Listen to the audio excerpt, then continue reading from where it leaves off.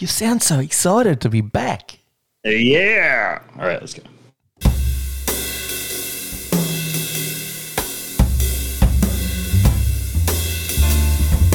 Sit back, relax, and enjoy the warm sounds of the Beer Engine podcast with Griff and Tony.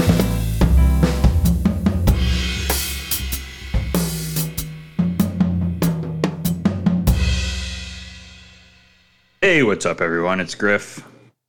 It's the Beer Engine podcast. We're back from our spring break. Spent all over various parts of the U.S. and Europe and Australia, for that matter. Of course, I'm always joined by my good friend and U.S. political analyst, Tony. Tony, how are you?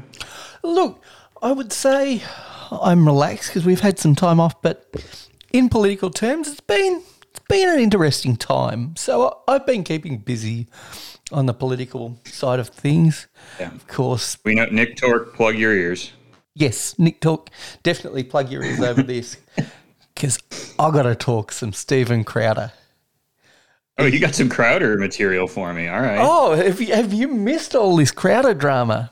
Oh. I saw the Crowder divorce. Yes. Which was one of those things that I was so unsurprised by that it almost just sort of, it's just glazed over my eyes where I was like, yeah.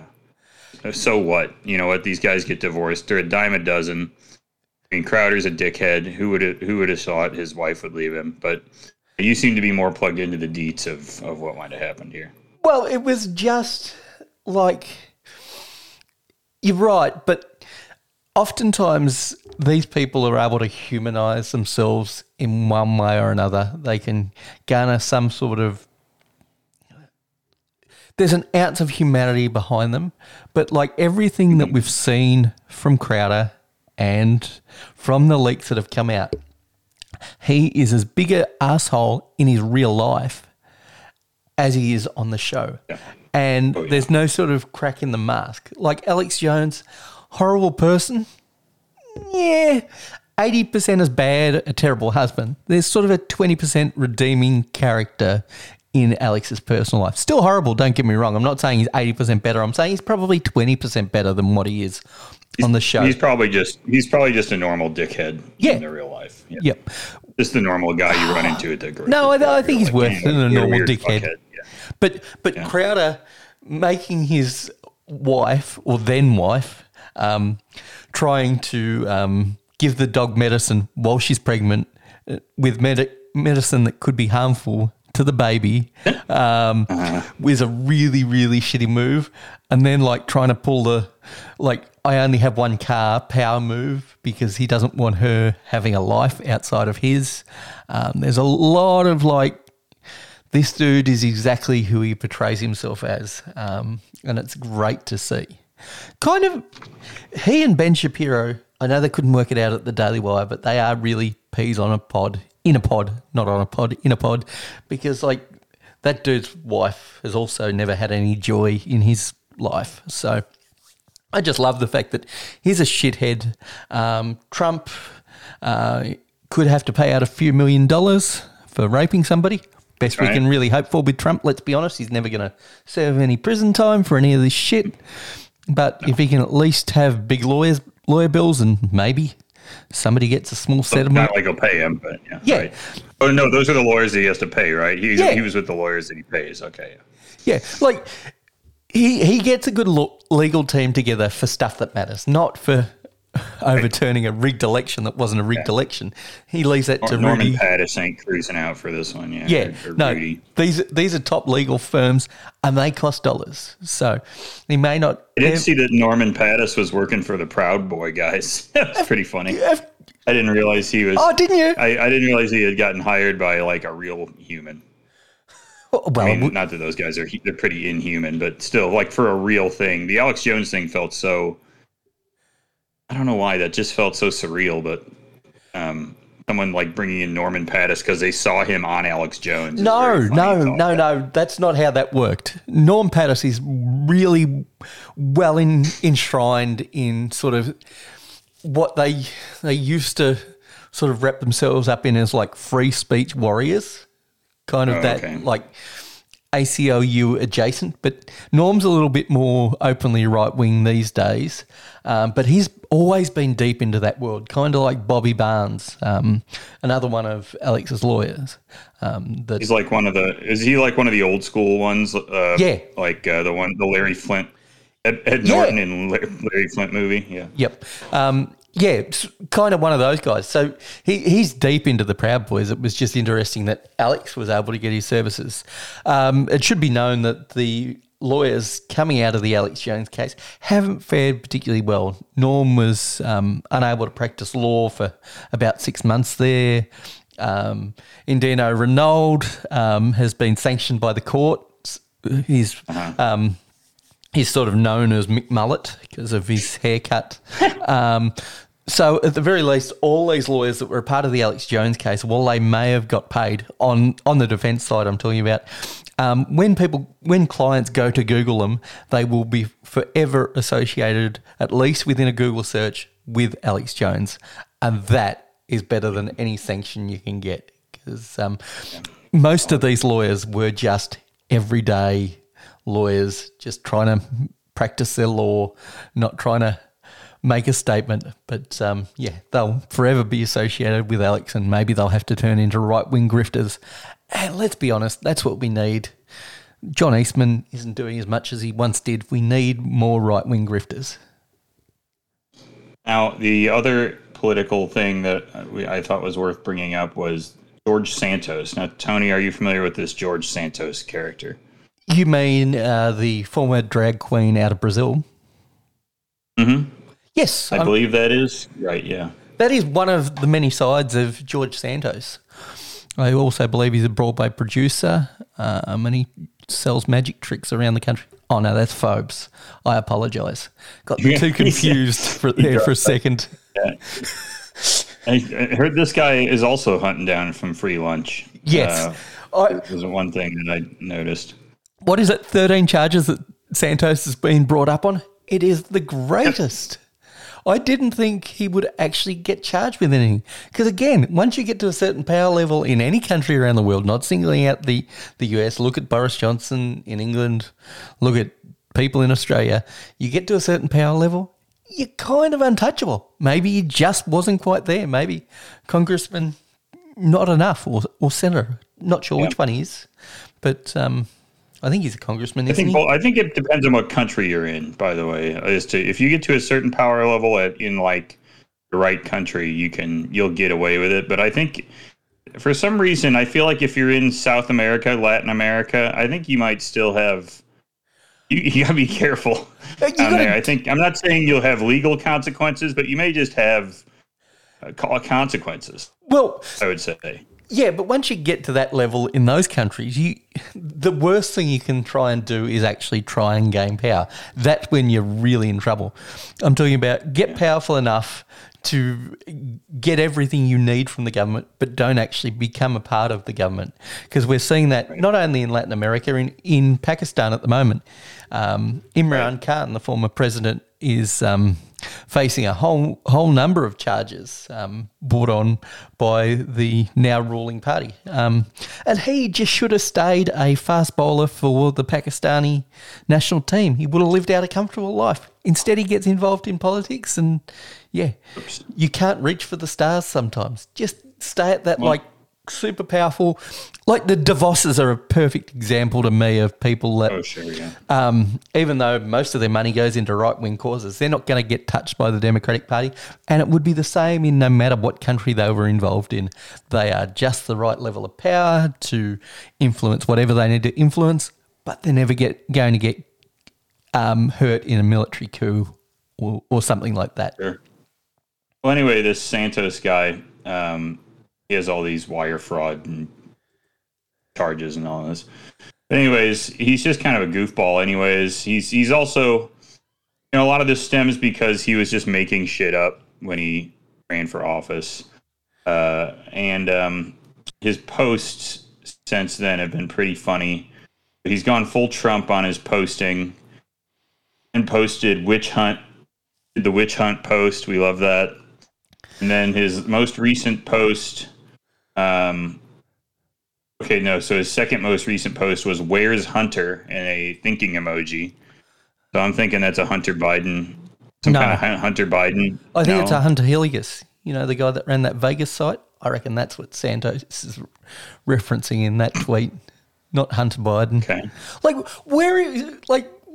I just don't get the obsession with Hunter Biden at this point. Go he's after a Joe fail himself. son. Who cares? Yeah. You know, he's a fail lord who stumbled into a life of, overindulgence. And I mean, I don't know what the relevancy is to this. But we're both on the left. Would we really give a fuck if Hunter Biden was charged and was actually held accountable? He's just as much a part of the problem as George Santos, Donald Trump. Sure. Hunter Biden's nepotism and the amount of power he's got, just because it's a little, and I mean just a little further left than Trump, doesn't mean that I want to see the guy stay out of jail and get away with shit. If he's done something wrong, which he probably has, let's be honest, he's pretty much a fuckwit. And then the last one we got is that he asked questions about Miles. I don't know who Miles Go is. No, but that's too deep in the weeds, even for me. And the DOJ indicts me 5 days later. Hey, the DOJ indicts you. That's because you didn't feed him. Because it's your dog. Yes. The fight is real, and I'm over the target. Oh. I don't know what that means. I need your support to keep me fighting for freedom. What freedoms has he ever fought for? MAGA, hashtag Trump was right about everything, hashtag stop the CCP, so on and so forth. So this guy's right there on the. Now this was just his Santos for Congress Twitter. Oh, that's his campaign account. He's still posting over there, but now on his main account, he's not posting any of this shit. So he's just posting Nicki Minaj reacts to my bill. George Santos anti. So the guy, the lady who's, what was that, her cousin's balls got big or whatever it was, Nicki Minaj's cousin. Yeah, she thinks that's cool. So anyways, this guy's another just like overall hot mess of a dude and a failure. But who knows how long he'll be in office for, so enjoy it. Enjoy him while you can. This was the first result that popped up, but just click on that link that I've sent in the doc and have a look at the court sketch. Don't read anything because it's fucking CNN and you know how shitty their reporting is, but have a look at the court sketch. It is fucking amazing. Looks like a vampire. I don't know why they make him look like a vampire. No. The bigger issue to me is the use of the purple and hot pink. The purple and hot pink. Yeah, that's interesting. Some kind of message being sent there. I don't know what that is. And odd choice, the use of pastel rather than pencil. Like most sketch artists, they're like pencil people, but using the pastel rather than pencil. There you go. Maybe you should have been a courtroom artist, Tony. It could have been a. Well, it wouldn't be any worse than that. Let's be honest. He looks like he's going on What We Do in the Shadows. I mean, it's. But does that really look bizarre. Like George Santos to you? No. No. His hair looks pretty tightly down to his head, and I guess that makes sense. But he's got the high collar and this black sweater. I don't know what this look is. So, and his hands look really weird. He looks like an AI drawing with the bad hands. Oh, that would be good bad. To get AI to draw. I'm sure you could do it. Yeah, if George Santos was a vampire, what would he look like? I'm guessing that's what would pop out. It would be somewhere close. Yep. All right, Tony, we need a little more talk from you. So why don't we run down what's going on in the NBA playoffs over the last 2 weeks? Now I know Milwaukee's out. Yep. I hate it. That was a bad decision by me to like Milwaukee. Yep. Who else will we run out on?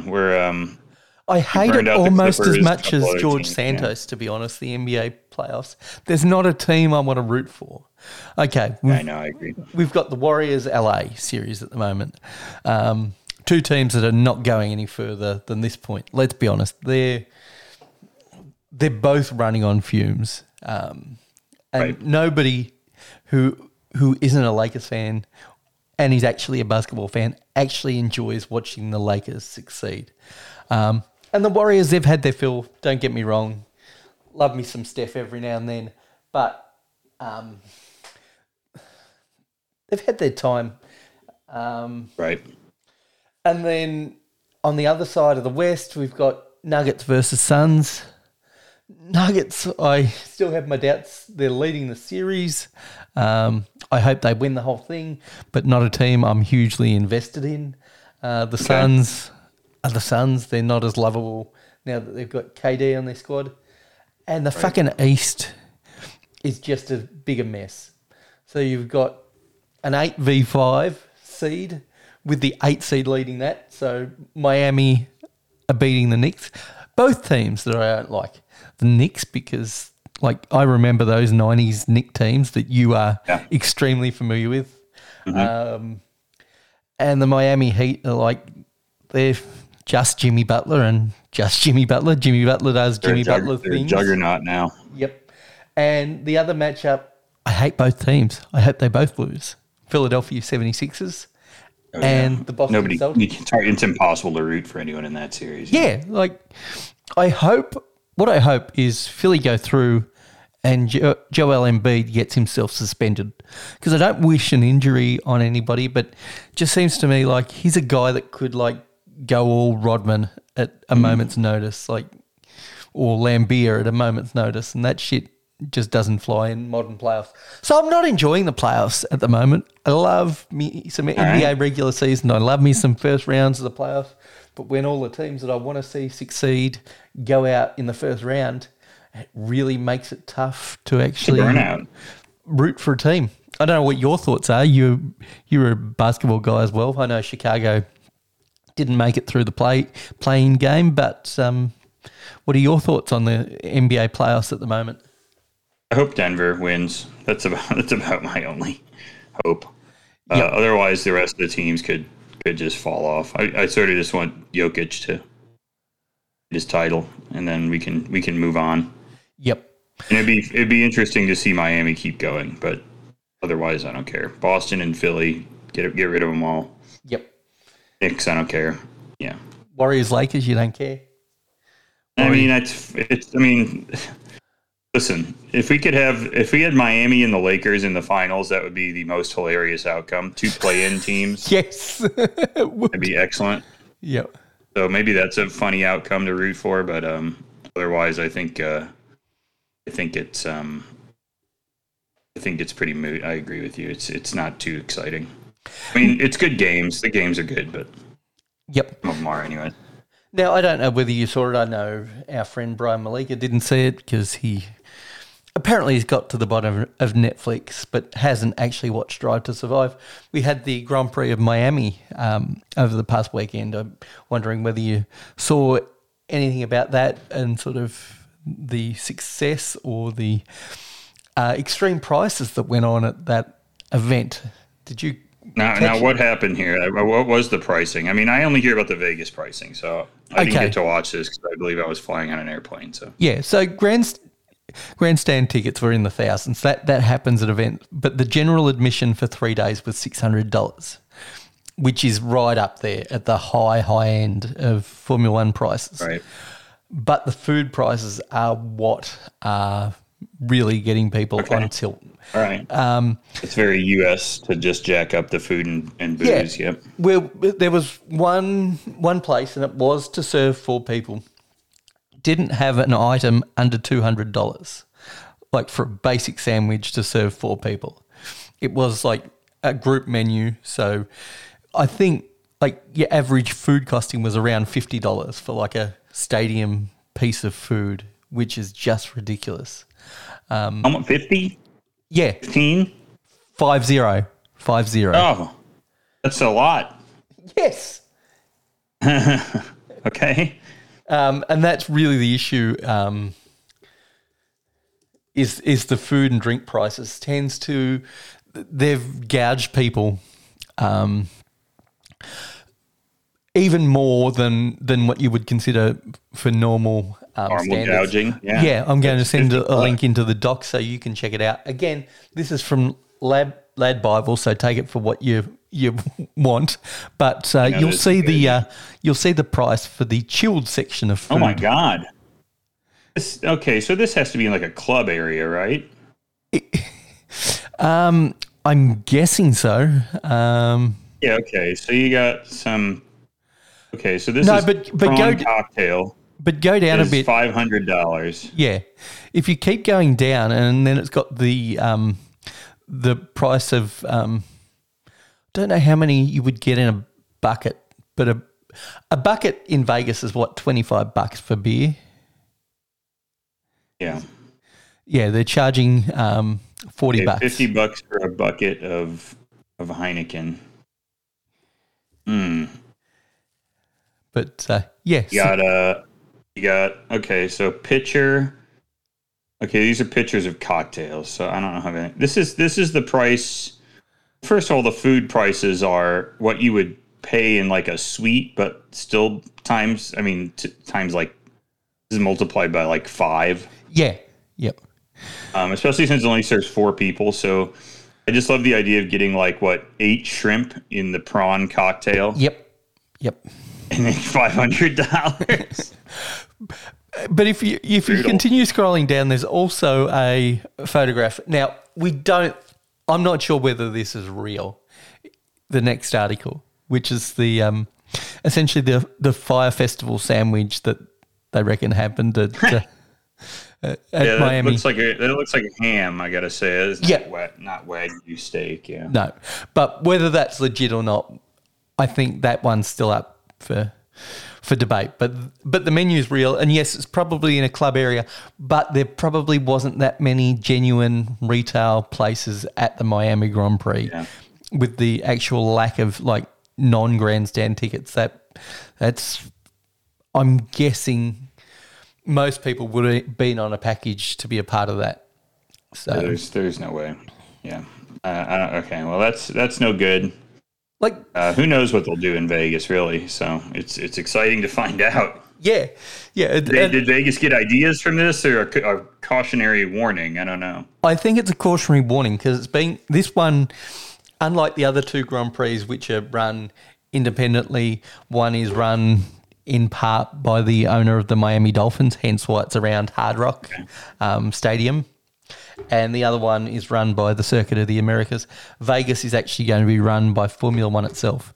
Now, the ticket prices for the hotels, they're out of control, but I think they will sort of draw the line at a $560 bottle of Crown Royal. I think you can expect to see more sort of, nightclub prices in Vegas, sort of $350 for a bottle prices rather than $560 for Crown Royal. Maybe normal Vegas prices would be fine. Yeah, that's the best you can hope for. Like, you're not going to get a bargain at F1. But to give you some idea, the merchandise were the exact same prices, but in different currencies in Australia and the US. And I thought they were exorbitant in Australia. I paid $90 for a cap. You know what they were in US dollars at Miami? $90. 85, 90. 90. God. So that's if we were to convert that to Australian dollars, that's around 135 Australian dollars. Yeah, that's $140. Yeah, that's almost adding another 50% on top of it. Christ. But enough of the doom and gloom. Let's get onto a sport we all fucking love. XFL, baby. Let's get that XFL recap. Griff's XFL recap. Boom. There weren't any games this week, so that's why it's funny to do a Griff's XFL recap. It is championship week. How do you know that there were no games? Did you check out the homepage where they always have the most up-to-date scores? Unfortunately, the homepage would never tell you what happened this past week. You would never be able to find out. But I was tipped off by our listener, Corey, that they took a week off before the championship game this coming Saturday. Exhausting. Man, this is tiring. Getting over that jet lag, he says. Getting over the jet lag. Anyways, we got we have the Renegades and the Defenders will be playing in the championship game at the Alamo Dome. Tony, that's in San Antonio, Texas. Of course it is. It's the former home of the San Antonio Spurs, led by David Robinson. Now, I was disappointed because I was like, oh, man, I'm not going to get my XFL review article. But I was wrong. Really? I did get one because there is an XFL review, XFL preview. And it is literally titled something like that. It's titled, XFL Rewind, Predicting the XFL Championship Game. So really isn't rewinding anything. It's actually pre-winding, pretty much. So, Tony, I did get a word count on this. It's about only a mere 2,880. So this man still went almost 3,000 words without a game to play. But really mailing it in at this point, like compared to his 5,000 word soliloquies that he used to do, this is really mailing it in. Let's be honest. Yeah, it is funny because the championship game is between what's been clearly the best team in the league, DC, who's 9-1, and the Renegades, who snuck into the playoffs 4 and 6, sorry, 4 and 6, and they beat Houston in the first round. The Rough Riders. So we have a 9-1 team and a 4 and 6 team. I think a 4 and 6 team winning the XFL title would really be perfect. Really be wonderful, yeah. And only 2,880 on the word count. So we'll see how much ink is spilled on the page for the XFL championship next week. It'll all be over. Who knows how we'll fill this time, but I'm sure we'll find a way. Oh man, there was an awards week one too. Hold on, let's check this one. I'm just watching some of the highlights for these games, and if they're the top 5 highlights for the season, I'm like, this is pretty average college football level shit. It's yeah, no, I would say this is about what they are. I mean, it's going to be like, your pretty decent seniors that end up getting into this, but not good enough to get in the NFL. Oh, the other article from this week was only 2,200 words. So combined, he gave us about 5,000. But okay. 5,000 words with no games to play is pretty good. You got to give it up. That's pretty good. So nice work by this guy. He's put a lot of text. He has put a lot of characters down. A lot of those could be what's his name, Ipsum, where you use it to just put out Lorem Ipsum. Lorem Ipsum. Yep. That's my view on it. He's doing some Lorem Ipsum. That would be funny if he started doing that. I was thinking wingdings. They're plopping some wingdings up there. I think that'd be pretty good if we just had or doing that. What's that called? The art, the ASCII art or whatever. ASCII art, old school on the dot matrix printer. Do some of that. That'd be pretty good. Would be. All right. I guess we'll do a little bit of beer talk today. Okay. So I did just get off some significant travels. I know you've been traveling around Australia a bit. Went to New York City and then went over to NBCC. We're going to cover NBCC next week. Might have a couple of guests on next week to talk about their NBCC experience. But New York City, great experience. I feel bad because apparently I would have been able to meet up one of our listeners, Max Allotment, who is close or was considering passing through town, but did not end up doing that because I was slow on the trigger finger posting on the thing. But I did go to a place he recommended called the Grand Delancey, which was a great place, and funny enough, run by the Church Key guys from DC. Went to Torst for their 10th anniversary event. Went to the other half tap room in Rockefeller Center. It was all lovely beers. Torst had lovely beers. Actually, finally got to try some beer from the Rat Magnet Brewery called Sacred Profane. And it was a delicious lager. I got to give it up. That was delicious. They're not shockingly that those guys and that guy and that lady do know how to make lager because they come from a great lager brewery in Notch. Just overall a ton of delicious stuff. New York City is a makes sense, a massive city with a massive beer scene. So no way I could touch all of it. But one highlight was that I did get dragged into like a frat party, pretty much. Nice. We met up an old coworker of my wife's, and she is a little bit younger than us. I'd say more like mid to late 20s. Yep. And took us to the type of bar that mid to late 20s people think an adult would go to. And it was like this big fucking beer hall, but was just full of frat bro types and girls. And I'm like, this is a Wrigleyville party we're walking into. And I'm like, I'm so old. I feel so much older than everybody here. They actually had pretty good beer on tap, although I gave myself a hangover by drinking 2 other half IPAs, and they serve them in 20-ounce cups or whatever. I'm like, oh, Jesus Christ. So that was a problem. And they made great food too, but it was just such an awkward scene. It was so loud. It just had that feeling of like, man, people come here to hook up. It's nasty. So that was pretty funny. I was more, me, I'm more at home in a place like Tourist. I'm like, it's quiet. Yep. You can get some nice beer in a wine glass here. This is the good life right here. No, it was all a great time. I went to a Korean restaurant with a tasting menu Korean restaurant. That was killer. Really wonderful stuff. So I had probably my favorite time I've had in New York. I've never gotten to spend much time there, and it always feels like I'm passing through and I'm missing everything. But this was all pretty good. Now, Tony, I know you were passing through. You had made a trip out to Melbourne to yep, to meet up with Nick. And tell me what'd you get into there?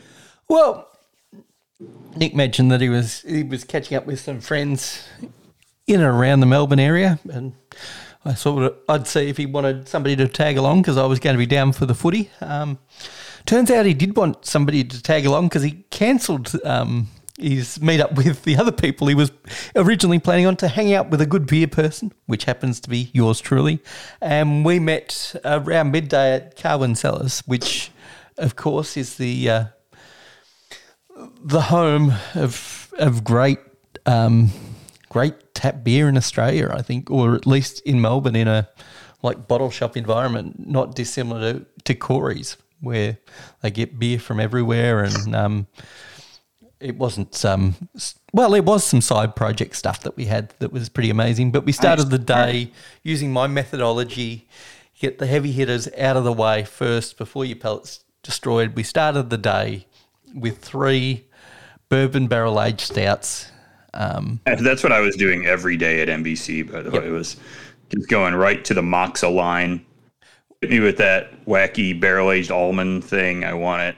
Well, and just banging that out right off the bat. Yeah, we'll talk about it, but later when I come to my huge list of honourable mentions and stuff when it comes to the beer that I've had over the past couple of weeks.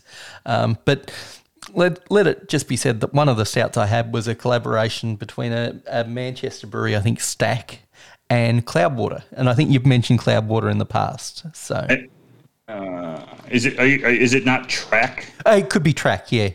Track Brewery from Manchester, Yep. I've had a lot of their beer actually because I went to a thing that a couple of years ago there was a tap takeover with Track and Ruse from Portland and Track from Manchester. At a Mickler bar, and I really, really loved Track. I thought they made excellent beer. Well, their collaboration with Cloudwater was pretty killer. Yeah, that makes sense. So then we, Nick and I, we headed off to Alchemy, which was one to tick off Nick's list in Lygon Street.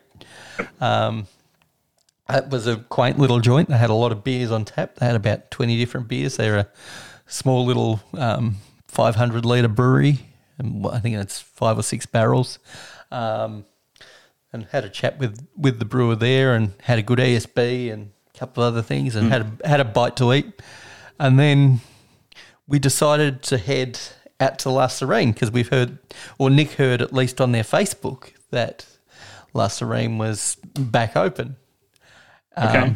So we grabbed an Uber, $46 Uber out there.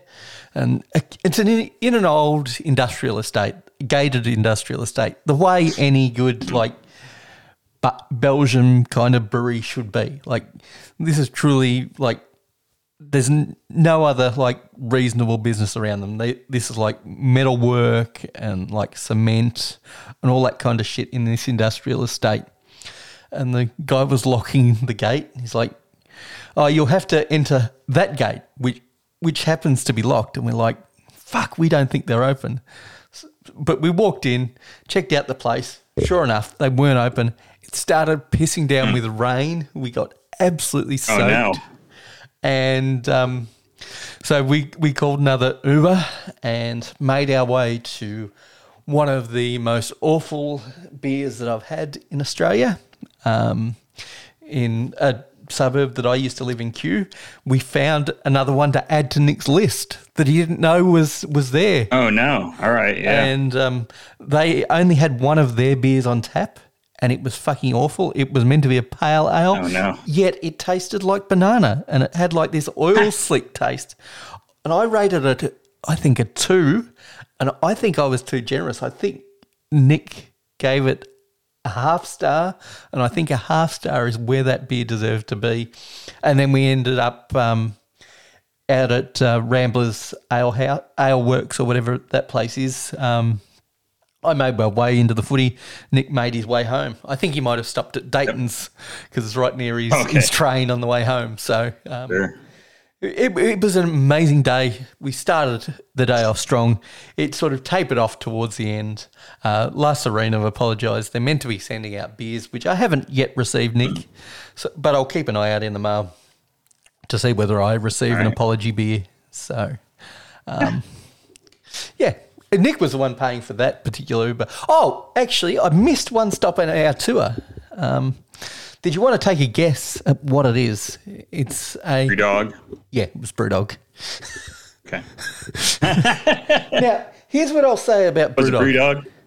I fucking love their setup. Their setup was amazing. Like somebody said, has it got any soul? Well, any place has got soul if it's got the right people in it. Like I actually loved what they've done with the old prison, and I love the venue. I like the Vegas one. It's nice. I mean, yeah, but it's fucking soulless because it's such a. It's cold. It's cold and pointless. Yeah. I mean, we had one beer there. It was a dessert stout. The food was average. The beer was the weakest out of the big beers I had that day.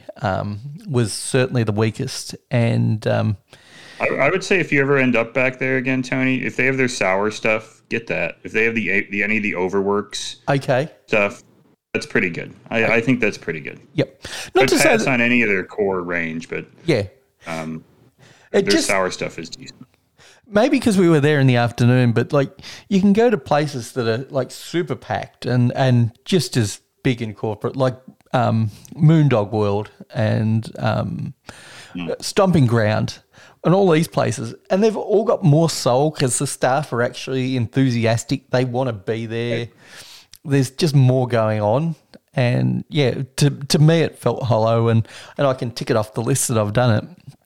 But there are so many other places I'd rather be in Melbourne, even if the beer maybe isn't quite as high a standard most of the time. I'd rather take a place that's more comfortable and less corporate. But hey, that's just me. Hey, I tend to agree, but I sort of understand the purpose the Vegas one serves here, that if in a kind of desert of good beers, you have this option. Oh, absolutely. That said, I don't think it's quite the desert it used to be of bad beer because, like I've said before on this show, I think you can go into the sports book at the Park MGM and drink Freem Pilsner. So okay, yep, that's what I was going to say. When we're talking about a beer desert in Vegas, I'm sort of even narrowing it to like even blocks of the Strip can be a desert because they're so insulated and people don't tend to travel outside of a couple of hotels within sort of that. True. 3/4 of a mile walking distance area of each hotel. That's right. So, yeah, it's good to see that it's becoming more available and it's not just limited to Brewdog in Vegas because I know that wasn't a concern when I used to travel to Vegas all the time, but it surely is now. I just want to chase good beer wherever I am, whether it be Vegas. Well, you won't New have any York. trouble when you're hanging out with me. So Yeah, we'll be just good. hang out at Corey's and Silver Stamp. Yeah, it's easy. Easy peasy. Lemon squeezy. All right, Tony, you got one more thing. It looks like your brewery, your home brewery is finally opening, huh? Yeah, on the 19th Officially. of this month. So Saturday week, as we would say.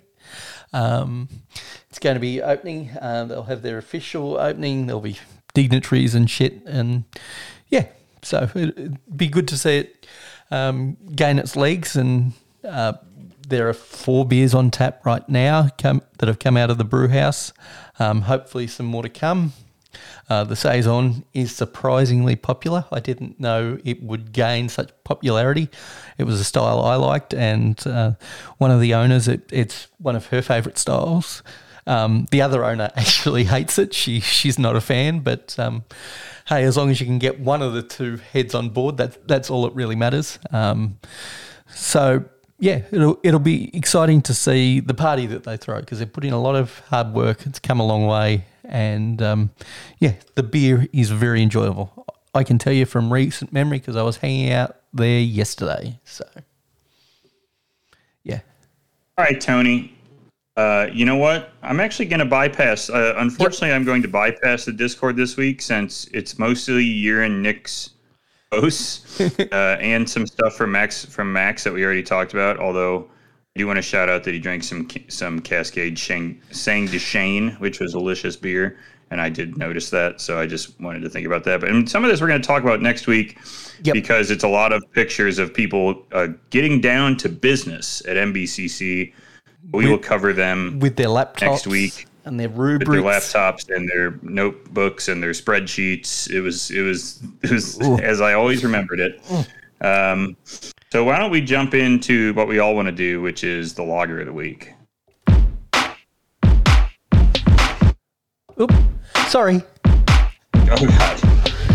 Griff's lager of the week. Griff's lager Of the week. Come on. right. I know people can't see us, but after the 2 of us rocking out to that song, you would have been at home in that bar that you were talking about that you didn't love. Come on, those dance moves would have brought the chicks from miles around. I was so awkward because Kelly's just like sitting there chatting with her old coworkers, and I'm like just there by myself, like staring at my Argentinian sausage that I got, which was good as hell. Oh, that's not code Tony, for my lager anything. of the That was week. actually an Argentinian sausage. Got ya. I'm sure there was plenty of Argentinian meat in there, but mine was just a choripan, which was very nice. Tony, I got to talk about this lager. I love this lager, and unfortunately, I will have to go and butcher the name. So Nick and anyone else who knows any, I guess Czech, the language of Czechia, just feel free to destroy me. My lager of the week is a beer called Vinohradsky Pivovar. It is a Czech Pilsner from the land of Czech Pilsner.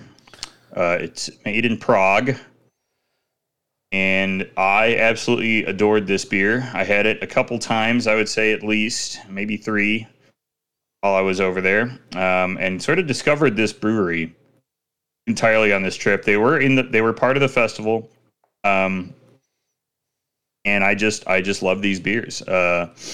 They're a modern. I don't know what let me see if I can understand much of their history. I believe it's a brewery that reopened relatively recently in say the 2010s at least, but was formed out of a brewery that was potentially open in like the late 1800s originally, and sort of went dormant and got restarted as a new brand here. But these lagers are phenomenal. I did not have the 10-degree Plato or whatever this is, the 3.9 Pilsner. I couldn't find that one, but I had the 11 and I had the 12, and they're both wonderful. I mean, they These guys are killing it. So if you're in Europe, if you are someone in America who knows where you can get this beer, please tell us. And if you're in Europe and you find your way, I think Nick is actually going to Germany, right? Yes. Relatively soon. Yep, he is. So if you stumble into this, I highly, highly recommend it. I'm not sure if they'll have it available. I'm sure there's plenty of Pilsner available in Germany, mostly German Pils, I would presume. That said, if you find this one, please get your hands on it. And if you find your way into Prague, which Lord willing I will someday, go to this place and try some of their stuff. They also do make, interestingly enough, they do make IPA and stuff. They aren't one of these hardcore, Reinheitsgebot types. They're making a Brut IPA, an American Pale, an Autumnum India Pale Ale, and a Hazy Galaxy Session IPA. Nice. And just based on their brewing skill, I would guess all those rock. Yeah, that's something. I'm sure they're all delicious. Nick was talking about, because last time he was in Germany and a mate said, I'll take you out to there's a sort of developing craft beer scene in Germany. I'll take you out. And Nick said, no, I can get craft beer anywhere in the world. I just want to drink traditional German beers. And Nick came back from his last trip and he thought, what an arsehole am I to do that? He said, I've had plenty of traditional German beer. I should really check out the German, for lack of a better term, craft beer scene. And so this time around, he's definitely going to be doing that with a mate of his. So that'll be exciting to see. Good news, my runner-up for Lager of the Week is, and it would not be a runner-up if I didn't just want to talk about that Czech brewery. These beers are every bit as good. Ours is from a brewery called Frau Gruber, which I think I've talked about on here before. Looks like they are in the area, they're about halfway between Munich and Stuttgart, which puts them firmly, I believe, in the middle of nowhere. So good luck. But maybe you'll find their beer floating around. Speaking of making wonderful lager, they had one of the sessions we went to, they just had lager. They had a Helles and a Pils, both outstanding. But another session I went to, they had a hazy IPA and a stout, and I had those, and they were wonderful too. So Frau Gruber is doing it all, and they're doing it all really well. So check them out if you find your way into Germany.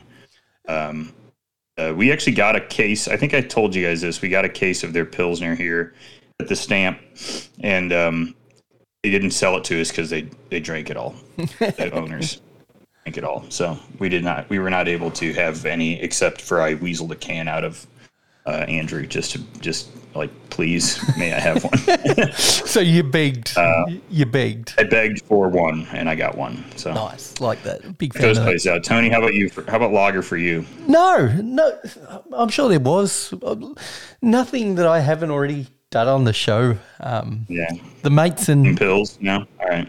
No, nothing outstanding. But I tell you what, I do have plenty of to talk about. It's these things. Okay, let's cut this short today because I've got so many beers to talk about. I'm only going to talk about beers that I scored 4.75 and above. Okay. So my honourable mentions are going to come in no particular order. Well, they are. They're going to come in from the earliest I checked in to the latest ones I checked in. Don't Fear the Ferryman, which was the first Imperial Stout that Nick and I tried on that day from Verdant. Pretty solid beer. Very solid. The weakest of the three barrel-aged stouts that we had. I think it was just a straight barrel-aged stout, nothing exciting. We had Double Shot from a brewery that I can't pronounce. It's BROUWERIJ.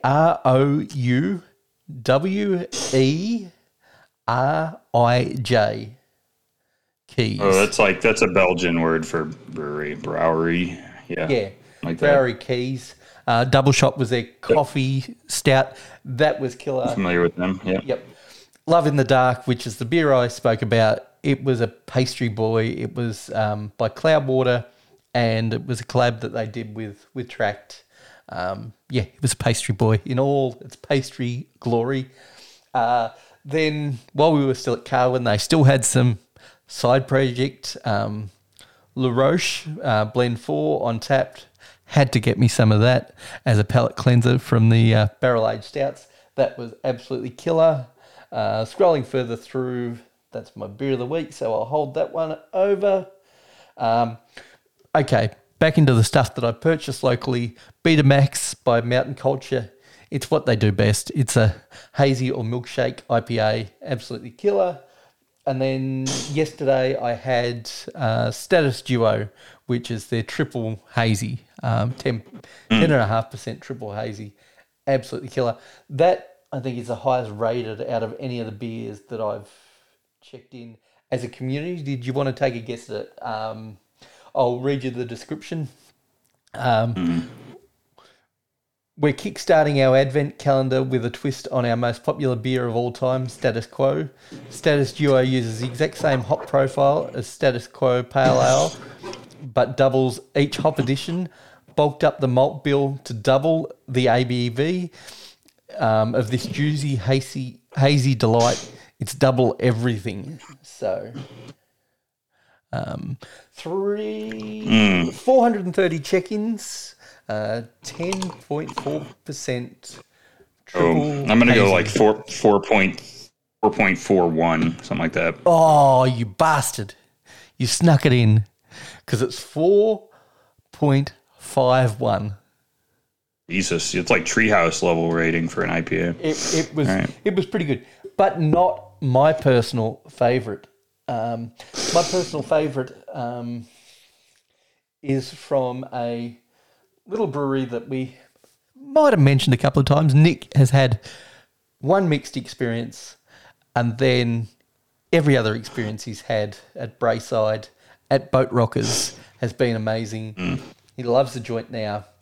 It's part of their stout series that has Jet at the end of it. I've had iJet recently, which I've mentioned on the show. Of course, famous for Ramjet, and there's a caramel variation on that. But this was their Dramjet. So I'll read you the description. To the infamous Dramjet, through the wonders of science, we've added bubbles. Now intentionally sparkling and no need to cork. This is still a fortified with Starwood whiskey.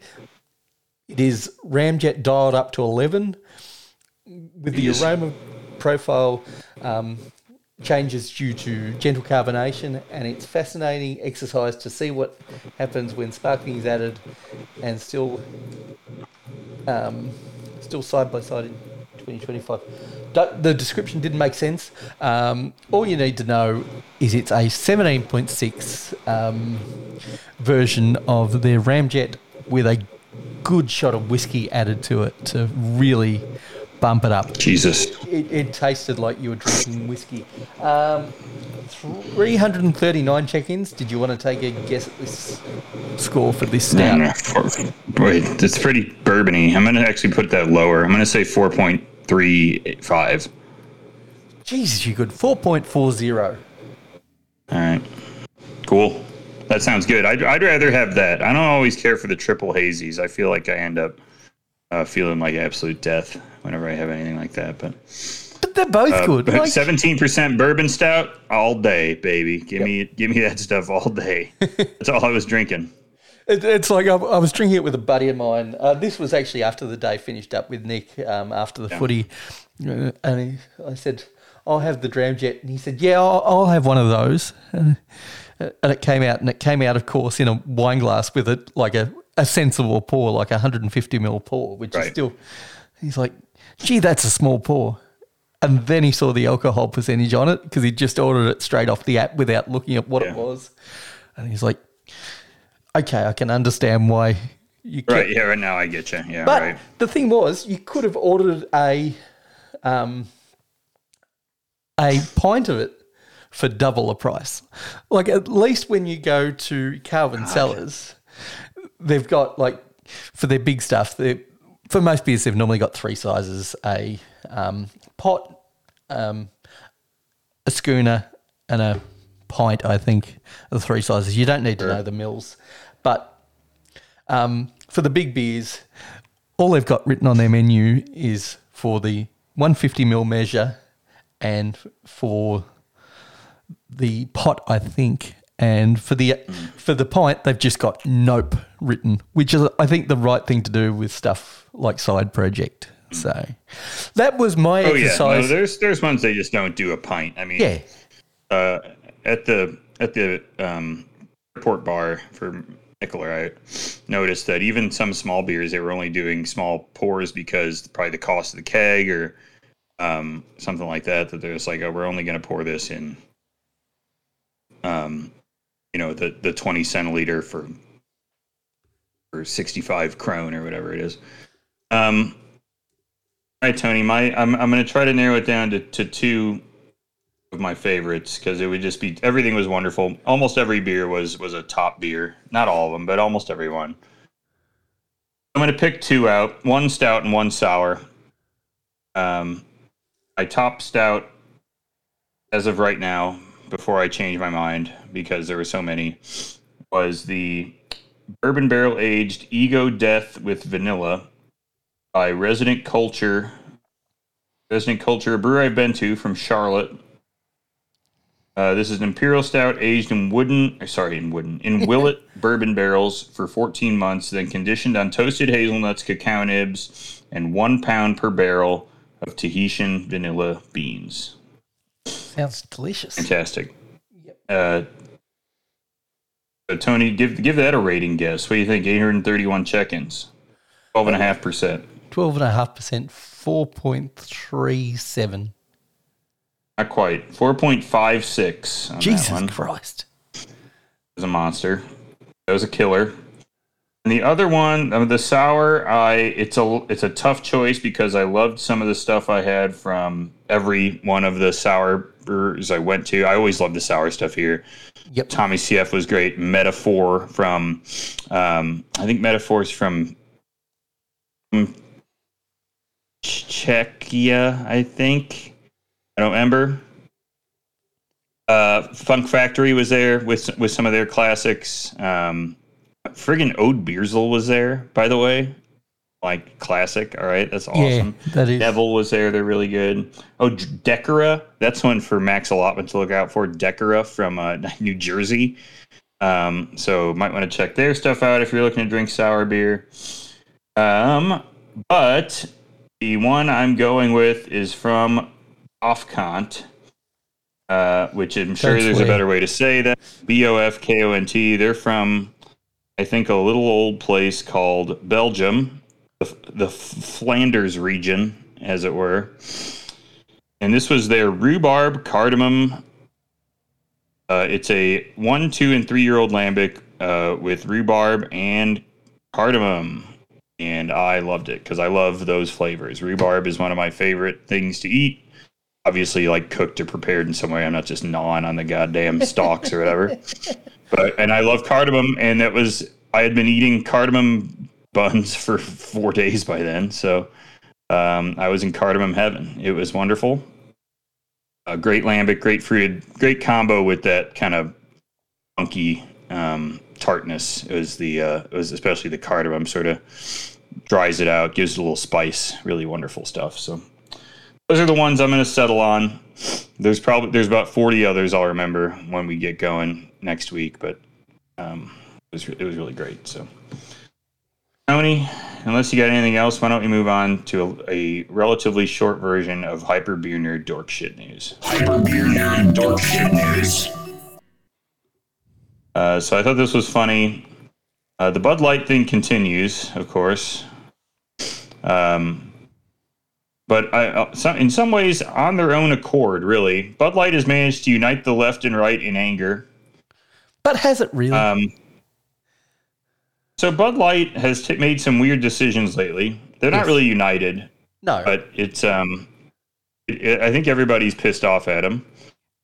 So Bud Light, we all know the story now. They sent the beer to the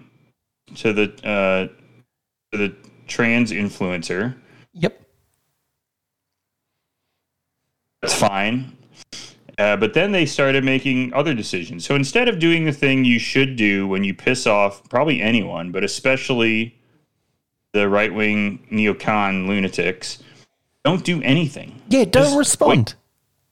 Just wait for a few weeks. Not and even it a few will go weeks. away. They couldn't even let it settle for a week. Just let it die down. Don't suspend anybody. Don't put anybody on leave. Just let it die down. People would have forgotten about Instead, it. what they started doing was putting people on leave, and then eventually what they ended up doing was essentially playing take backsies and firing the agency that did it. Pretty much firing everybody that was associated with it. And now what they've done is piss off all the people that would have been somewhat related to or felt like they had been included by doing this whole thing, right? By sending the beer to Dylan Mulvaney. So all those people now feel alienated again. And now I noticed this in Chicago. I'm sure this is happening elsewhere. That gay bars are gay bars are starting to pull Bud Light out of their bars. And I'm going to make as much fun of them as I did the lunatic right-wingers.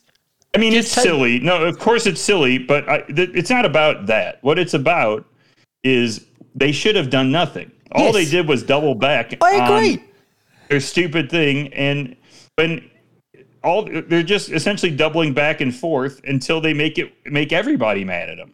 Yep. It's an insane route, right? Sure, it's is it all silly to do all this stuff? Hell yeah, it's stupid. But who's really stupid in this is them. They could have waited a week and a half and it would have gone away. I looked, speaking of things that go away really fast, I looked up ultra right beer.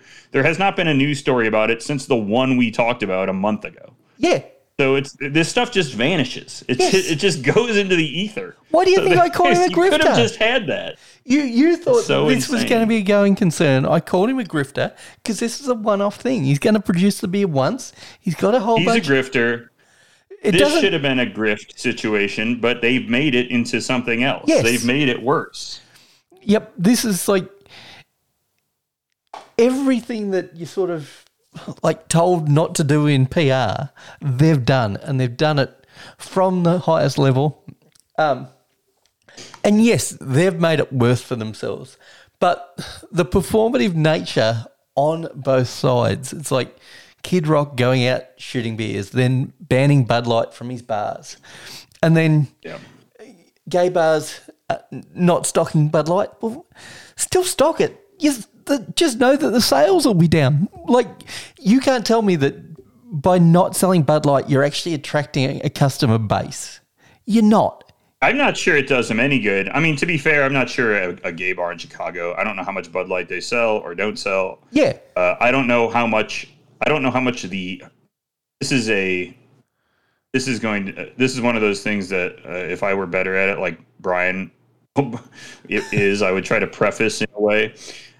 I'm guessing my understanding of gay bars in Chicago, at least, is that the beverage product is really not the thing that's keeping people in or out of the gay bar. That's sort of my, whether it's Bud Light or it's Busch Light or it's Natty Light or it's Miller High Life, they don't care. I don't think it matters to them. It's just got to be one of them. You know? Yeah, it does, and that's sort of my point is like, why do this bit of performative art when it's not really affecting your bottom line? Because at the end of the day, you're in business to make money, even if you're a gay bar.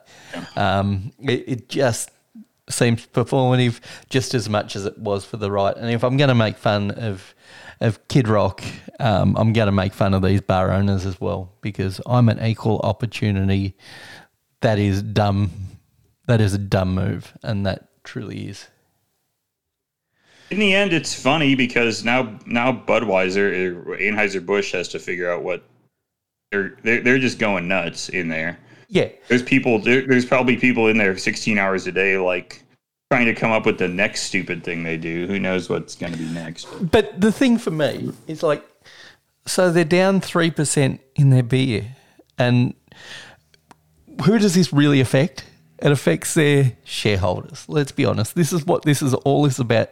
Oh, yeah. Who cares? Yeah. And so I actually applaud the poor decisions that Bud are making. I think anything that you can do to damage share market investors. Sorry if you're a big investor in stocks and bonds and day trading, they're grift. I'm all for that. Fuck those guys. It's a grift. It's a grift. Speaking of a grift, day trading. Yes. That's not something I would be doing. Frozen concentrated orange juice. That's what I'm getting into. Anyways, it was funny. I would suspect that I think this will be the thing that propels Michelob Ultra into being their number one selling product. Now, it was going to happen anyways, but I think it's going to happen sooner now. Yeah, I think it's going to happen. And I've talked about this, is that I had a Michelob Ultra recently, and it's become my new choice for a casino beer. If I have to drink a beer in a casino, we're going Michelob Ultra, baby. It does not have any taste. It's amazing. Even more than Bud Light. I think it has the least amount of taste of almost anything I've ever had that's not the SodaStream water. Wow. And I love that. I'm like, sweet, 4.1%, no taste. Doesn't come out of the dirty lines because I can get it comped from the bottle. This is fucking perfect. This is all I want out of this. It's a wonderful experience. It's always funny to me because this story has been making its way around non-beer podcasts, and I was listening to a podcast and they were trying to shit on Bud Light. It's like, okay, you can say it's got no flavour and whatever else, but they're like, oh, and it does a number on my gut. It's got so much rice in it. I'm like, you just make yourself look stupid if you're going to bring up the whole rice versus corn versus mass market lager, because everything is fucking thinned with so much. It doesn't do a number on my gut? Barley? Who are you? What is your? It's like, you have a rice allergy? What the fuck are you? It's like, I bet you drink sake when you go to a Japanese restaurant or just want to drink sake, and you got no problem with it then, right. But because it's like a point that non-beer drinkers pick up on, that it's got rice in it versus corn versus wheat versus sugar, whatever. Yeah. It's all the fucking same thing. It all produces alcohol. Get over it. That's a dumb point to make. It's like the MSG. It's like the MSG thing. I fucking love MSG powder. You've got MSG powder MSG. In your house, I'm sure. Oh, yeah. It's fucking delicious. So this next news story is this wins the weekly award for the news story that I could not get away from. And this is one of the ones that I think is pretty stupid for that, actually. I'm surprised with how silly this is. Kansas man wearing a beer costume arrested for suspected DUI. Now, you say this is dumb, but this to me is another The Simpsons predicted the future. Because didn't Surly... This does have that thing. When they went to Duff Gardens, didn't he drink and drive? Wearing beer costumes. The closest comp I had for this for Simpsons, and it did make me think of The Simpsons, but it was when Homer gets his DUI. I think this is season 4, maybe. Homer gets his DUI. He gets essentially somehow he gets flagged down by a guy wearing a big Stein costume. He's dressed in a big beer Stein costume, but it's Chief Wiggum is in the beer Stein costume, and he calls over to the other two cops. He's like, "Couple of stewed prunes headed your way," and then somehow at the end, Barney gets the keys and crashes directly into Wiggum in the Stein costume and sends him like rolling through trees or whatever. So, anyways, that's what that made me think of. It reminds me of the episode where Homer gets food poisoning because he couldn't put away the foot-long sub or the 20-foot-long sub. And that's a classic. Patty or Selma has to take them to Duff Gardens. Duff Gardens. Yeah, and you've got Surly being Surly. 2 more feet and we can fit it in the fridge. Okay, so this guy's wearing a beer can costume. Funny enough, he's wearing a Bud Light costume. So my man is not boycotting. No. And not fully committed to the bit either. Like, he's wearing a T-shirt under that costume. He's wearing a poorly colored tee. He's wearing a brown shirt. Yep. And a pink hat. And yeah, and I think he's wearing Crocs. Oh, that's too hard for me to see. That's too. I don't know how you can pull Crocs out of that photograph. So he got pulled over on Interstate 35 in Franklin County, Kansas. And now this was based on reports of a supposed intoxicated driver. Now it appears to be about, I'm going to say 3 p.m. in this picture would be my guess. Hard to say because... Hard to say. It could be anywhere between 8 a.m. and 4 p.m., I would argue. I'm going to say it's a little bit later. That shadow is fairly long if you look at the shadow That's what I thought. on the road. See, I was thinking long shadow. So 4:30, 5 o'clock. I don't know what time it gets dark in Kansas these days. In Franklin that's County. good. I think that's good. So, essentially, this guy got arrested, and as of May 8th, he'd been released from police custody.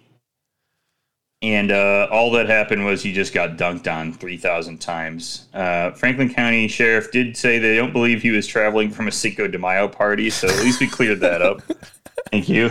Thank you, Franklin County Police. But yeah, man in a beer costume. Really not that interesting a story, but he was wearing a beer costume when he had to get out of the car. My advice would be if you're going to get arrested for drunk driving, first of all, don't. Yeah. Second of all, don't wear your beer can into the car. What are you doing? You're just asking to get like dunked on by everyone. So you could just take that off, especially if we have a brown shirt and jeans on. Really easy. Yeah. Just shed the beer can. The only thing I can think of is he pulled a Brian Malika and was on his way to a bathroom where he was about to Febreze his pants, and he thought that was the better way to cover up. He's actually only wearing the Bud Light can because it was his first day of work at the Anheuser-Busch party zone, and he was supposed to be Busch Light, but he ended up shitting in it, and now he has Bud Light. He got a Bud Light one. Like, why do you have that laying around? Like, if this was Halloween, on the exact day of Halloween, or even the week around it, maybe you have a party on Halloween or whatever. But, like, yeah, why are you driving around and just having this on hand? I don't know what's going on here. I do love the idea of him shitting in it, though. I think that's pretty good. All right. Tony, let's, you know what'd be better than the beer can? Let's get a Duff girl in there. Let's get like one of the girls that goes with Duff Man in there. And, she could just get some, you don't need the brown shirt and jeans, let's get her in a brown shirt and jeans. Maybe that'll be hot. Let's do that. All right, whatever. But we need the sexy beer can. All right, Tony, let's play a game. Why don't we play a game? Or do you want to play a game? What does the Saw guy say? I don't know. I've never been a big Saw guy. Want to play a game? Do I look like a Saw guy? Yeah, I kind of do, but I'm not. Anyway. I was going to say, you look like the Saw guy, but let's do a round of this or that. How about that, huh? Plink, plunk, plink, plunk, plunk, plunk, plunk, this or that. Made a bad joke at the beer fest, Tony, that because one thing with the toilet, I don't know if you guys have toilets like this in Australia. They have the low flow toilets in Europe. And the water is quite far from your ass. The water there's a the gap. way God intended. Yeah, but it does sort of essentially make exactly that sound. If you're not just dropping one smooth log in there, yes, you get a little bit of a plink plank plunk. Because that's the thing with the. When you go to America, that's why that Simpsons episode didn't make sense to anybody in Australia, because we've never had toilets that flushed like that. They've always been low water. Yeah. They always just go straight down, right? Yeah, low water, yeah. Yeah. Yep. Everything else in that episode made perfect sense. The booting, the game of knifey spoony, the licking of the toads, all that made sense. Yahoo Serious Festival. Wonder what's happened to that guy. This week's This or That, Tony. This one's up there in sort of the goofy things that I just kind of came up with because of the name. But in this week, you're going to be asked to guess: are these names of things either a beer that I drank at NBCC? Well, not even a beer I drank. A beer I could have drank at NBCC. A beer that was available at NBCC. Or a TV show that aired on NBC. Okay. I like it. So we have NBC show or NBCC beer. We got 10 of them here. Okay. Let's do it. Let's rock and roll. The first one I have for you is called Here and Now. Here and Now. That to me reads more like, it reads like both. I'm going to say this is a beer. This is a brewed just for the festival style beer. You're saying this is a beer, Tony? Yes. Here and Now is a beer. Yes. You're right. Here and Now is a beer I actually had, and it was a very tasty beer, in fact. It is a spontaneously fermented cherry wild ale from Metaphor Brewing. It was lovely, and I quite enjoyed it. So you got that one right, Tony. Very good. The next one I have for you is called Comfort Zone. Comfort Zone. This again is reading beer to me because I can't imagine the premise of this show. Is this like a psychology, Chicago Hope kind of thing that didn't air for very long? No, this is a beer as well. It's a super store for sofas. I'm going to say that this is also a beer. All right, Tony, you got that one too. It's a beer. Comfort Zone is by Solicott Brewing. It's a high-intensity New England double IPA with Mosaic and Citra. Nice. There you go. With cheetah Didn't hops. have this one. This is a new one. All right, next one. This one's called The Nut House. The Nut House. Oh, I reckon this came around. Like, first instinct is this is a like a barrel-aged stout with a whole heap of nuts in it. But I actually think this is like around the time of Herman's Head, kind of like comedy with a laugh track. That's where I'm going with that one. So I think NBC. Tony, you're on a roll. I thought I could get you with the Nut House with the nut part of it. But this was actually an American sitcom television series that aired for 5 episodes on NBC from September 20th to October 25th, 1989. It was written by Mel Brooks was amongst the writing staff. It starred Cloris Leachman, Ari Corman, and Brian McNamara. It was a very broad satire in which the main story was periodically interrupted by short, unrelated, and often surreal gags. Its audience was quite a narrow one. It was canceled within 6 weeks of its premiere. It didn't seem... I think one problem was that it was just sort of a... It had sort of a Mel Brooks vibe about it, where just a bunch of stuff was happening in random ways, and there really was no contiguous plot, so sort of a struggle. I'm sure there were some funny bits, though. All right. Tony's hot on this one. The next one I have for you is called Just Passing Through. Ooh.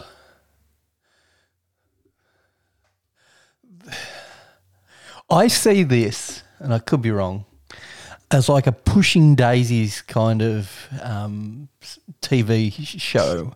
Like, what was that other one with Danny DeVito's daughter? Like a light-hearted ghost show.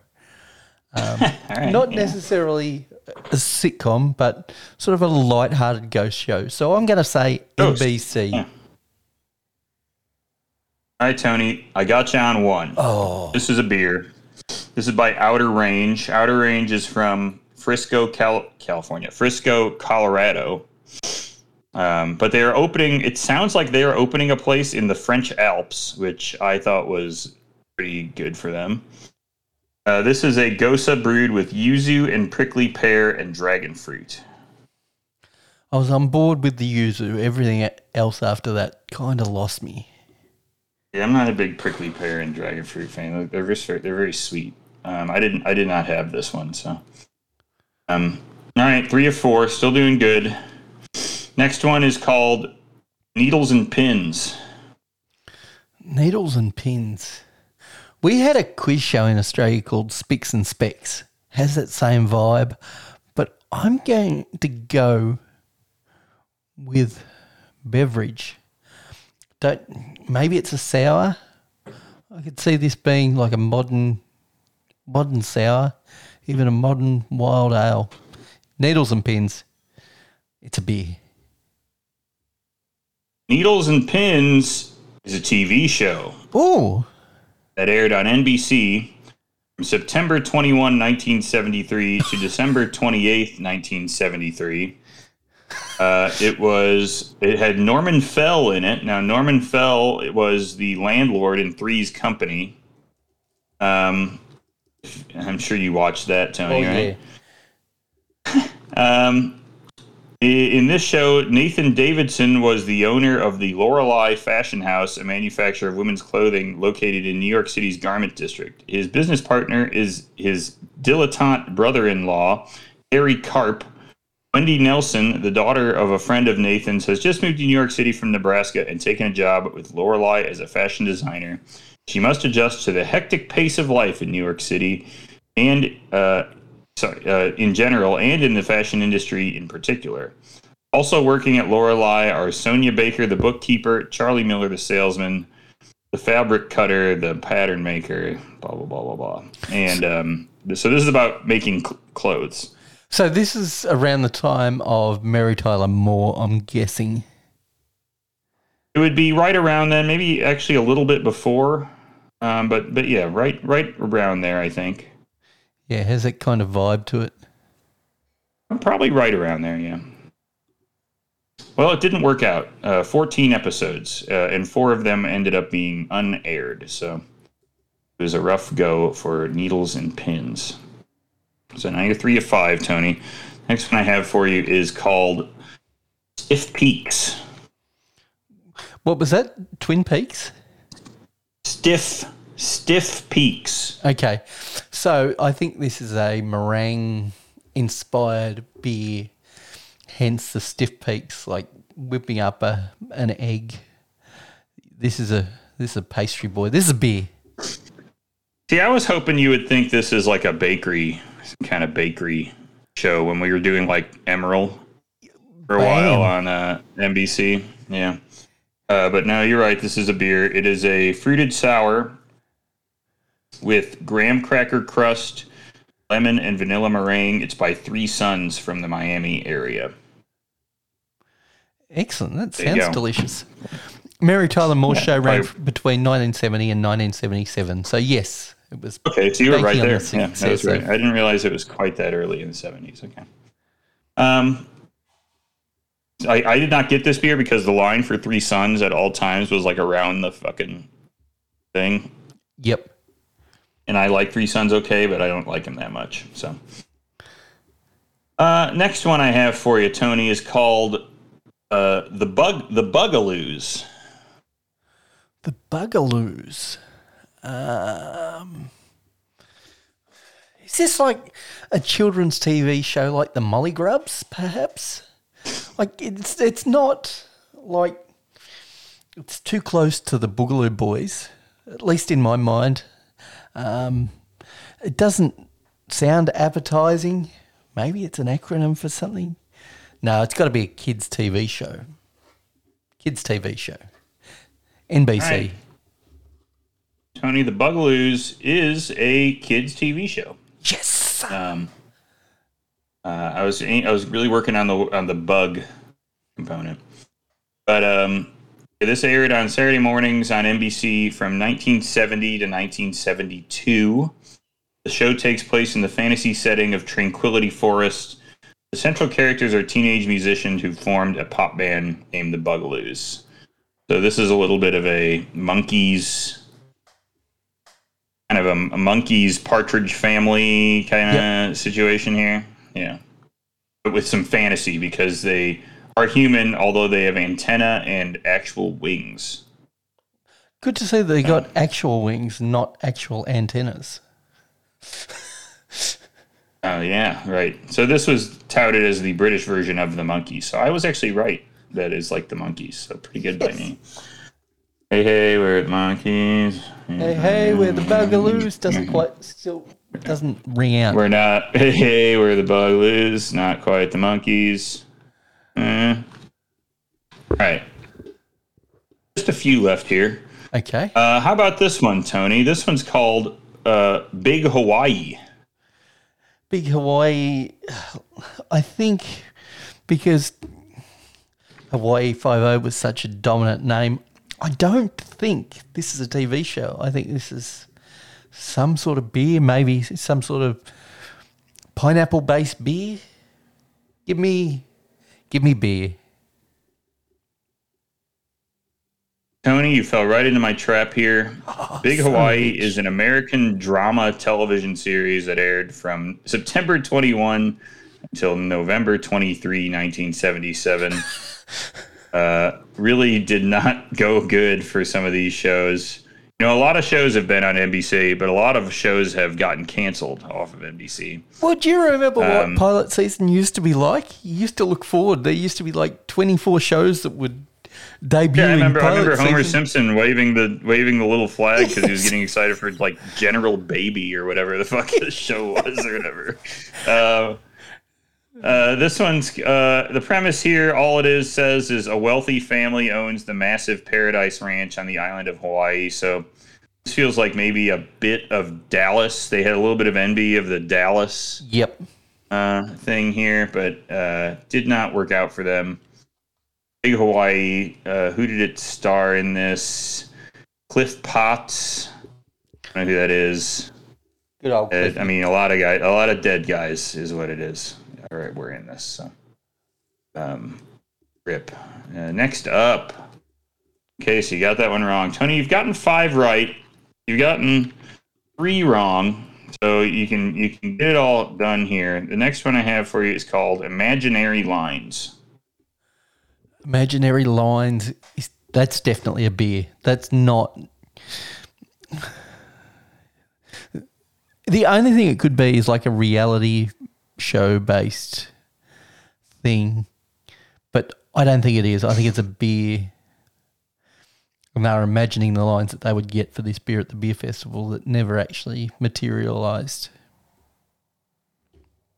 Your own beer? Yeah, I am definitely going beer. You don't think this is like the real world or something where who's going to cross the imaginary lines? I do think it is, but that's not strong enough in my sort of thoughts. That was my only out as a TV show. So, but it's not strong enough. Beer overrides it. You're right. Imaginary Lines is a beer. It is by Ruse Brewing from Portland. Imaginary Lines was brewed with crazy amounts of malted and rolled oats, followed by 2 heavy dry hop charges of Citra, Mosaic, and Strata. Delish. Nice and I combo, had it, yeah. and I've checked it in, and I loved it. Good. Excellent. So, Tony, you've ended up ahead. You have one left, though. This one's called Pacific Station. Oh, this definitely sounds like a TV show. That was... I reckon it had a lot of action in it. Not sure whether it was based around in the Pacific Ocean somewhere on an island, perhaps. Definitely a TV show, not a beer. Not a beer. Definitely NBC. All right, NBC it is. You got 7 right, Tony. Nice job. Yes. Pacific Station was a sitcom starring Robert Guillaume and Richard Libertini that aired on NBC one of the longer ones we've talked about, September 15, 1991 to January 3, 1992. So spanning 2 years. In about 5 months. This one centered around Detective Bob Ballard, a wisecracking veteran cop who had been assigned to Pacific Station in Venice, California, a dumping ground for eccentric and or incompetent officers. So this is Police Academy. This is Police Academy Naked Gun type of envy, I think. Yeah, Brooklyn Nine-Nine before its time. Brooklyn Nine-Nine before its time. That's right. It did not garner solid ratings due to competitions from America's Funniest People, which I don't remember that show. Nope. And of course, Murder, She Wrote. I think it probably had more to do with Murder, She Wrote than America's Funniest People, but that's just me. All right. There you go. That's the game. Tony wins. Tony, what do you win for this or that again? This is this one where you have to donate $1 million to an oh yeah, you don't have to donate $1 million to an orphanage. Congrats. But sorry for all those kids that you let die. That's kind of tough on them. Oh well. Moving on. Why don't you tell everybody where they can get a hold of us? They can get a hold of us on Untapped. And for once, I can say I've been checking in beers. Big beers. Great beers. Me too. And I'm St. Moz. But if you really want to follow the man, the myth, the legend, follow Griff AD on Untapped. He'll be checking in beers. He'll be checking in beers from international destinations that most of us can only dream about. If you want to follow us on Instagram, you can do that at Beer Engine Pod. If you want to send us a donation, you can do that at ko-fi.com/Beer Engine Podcast.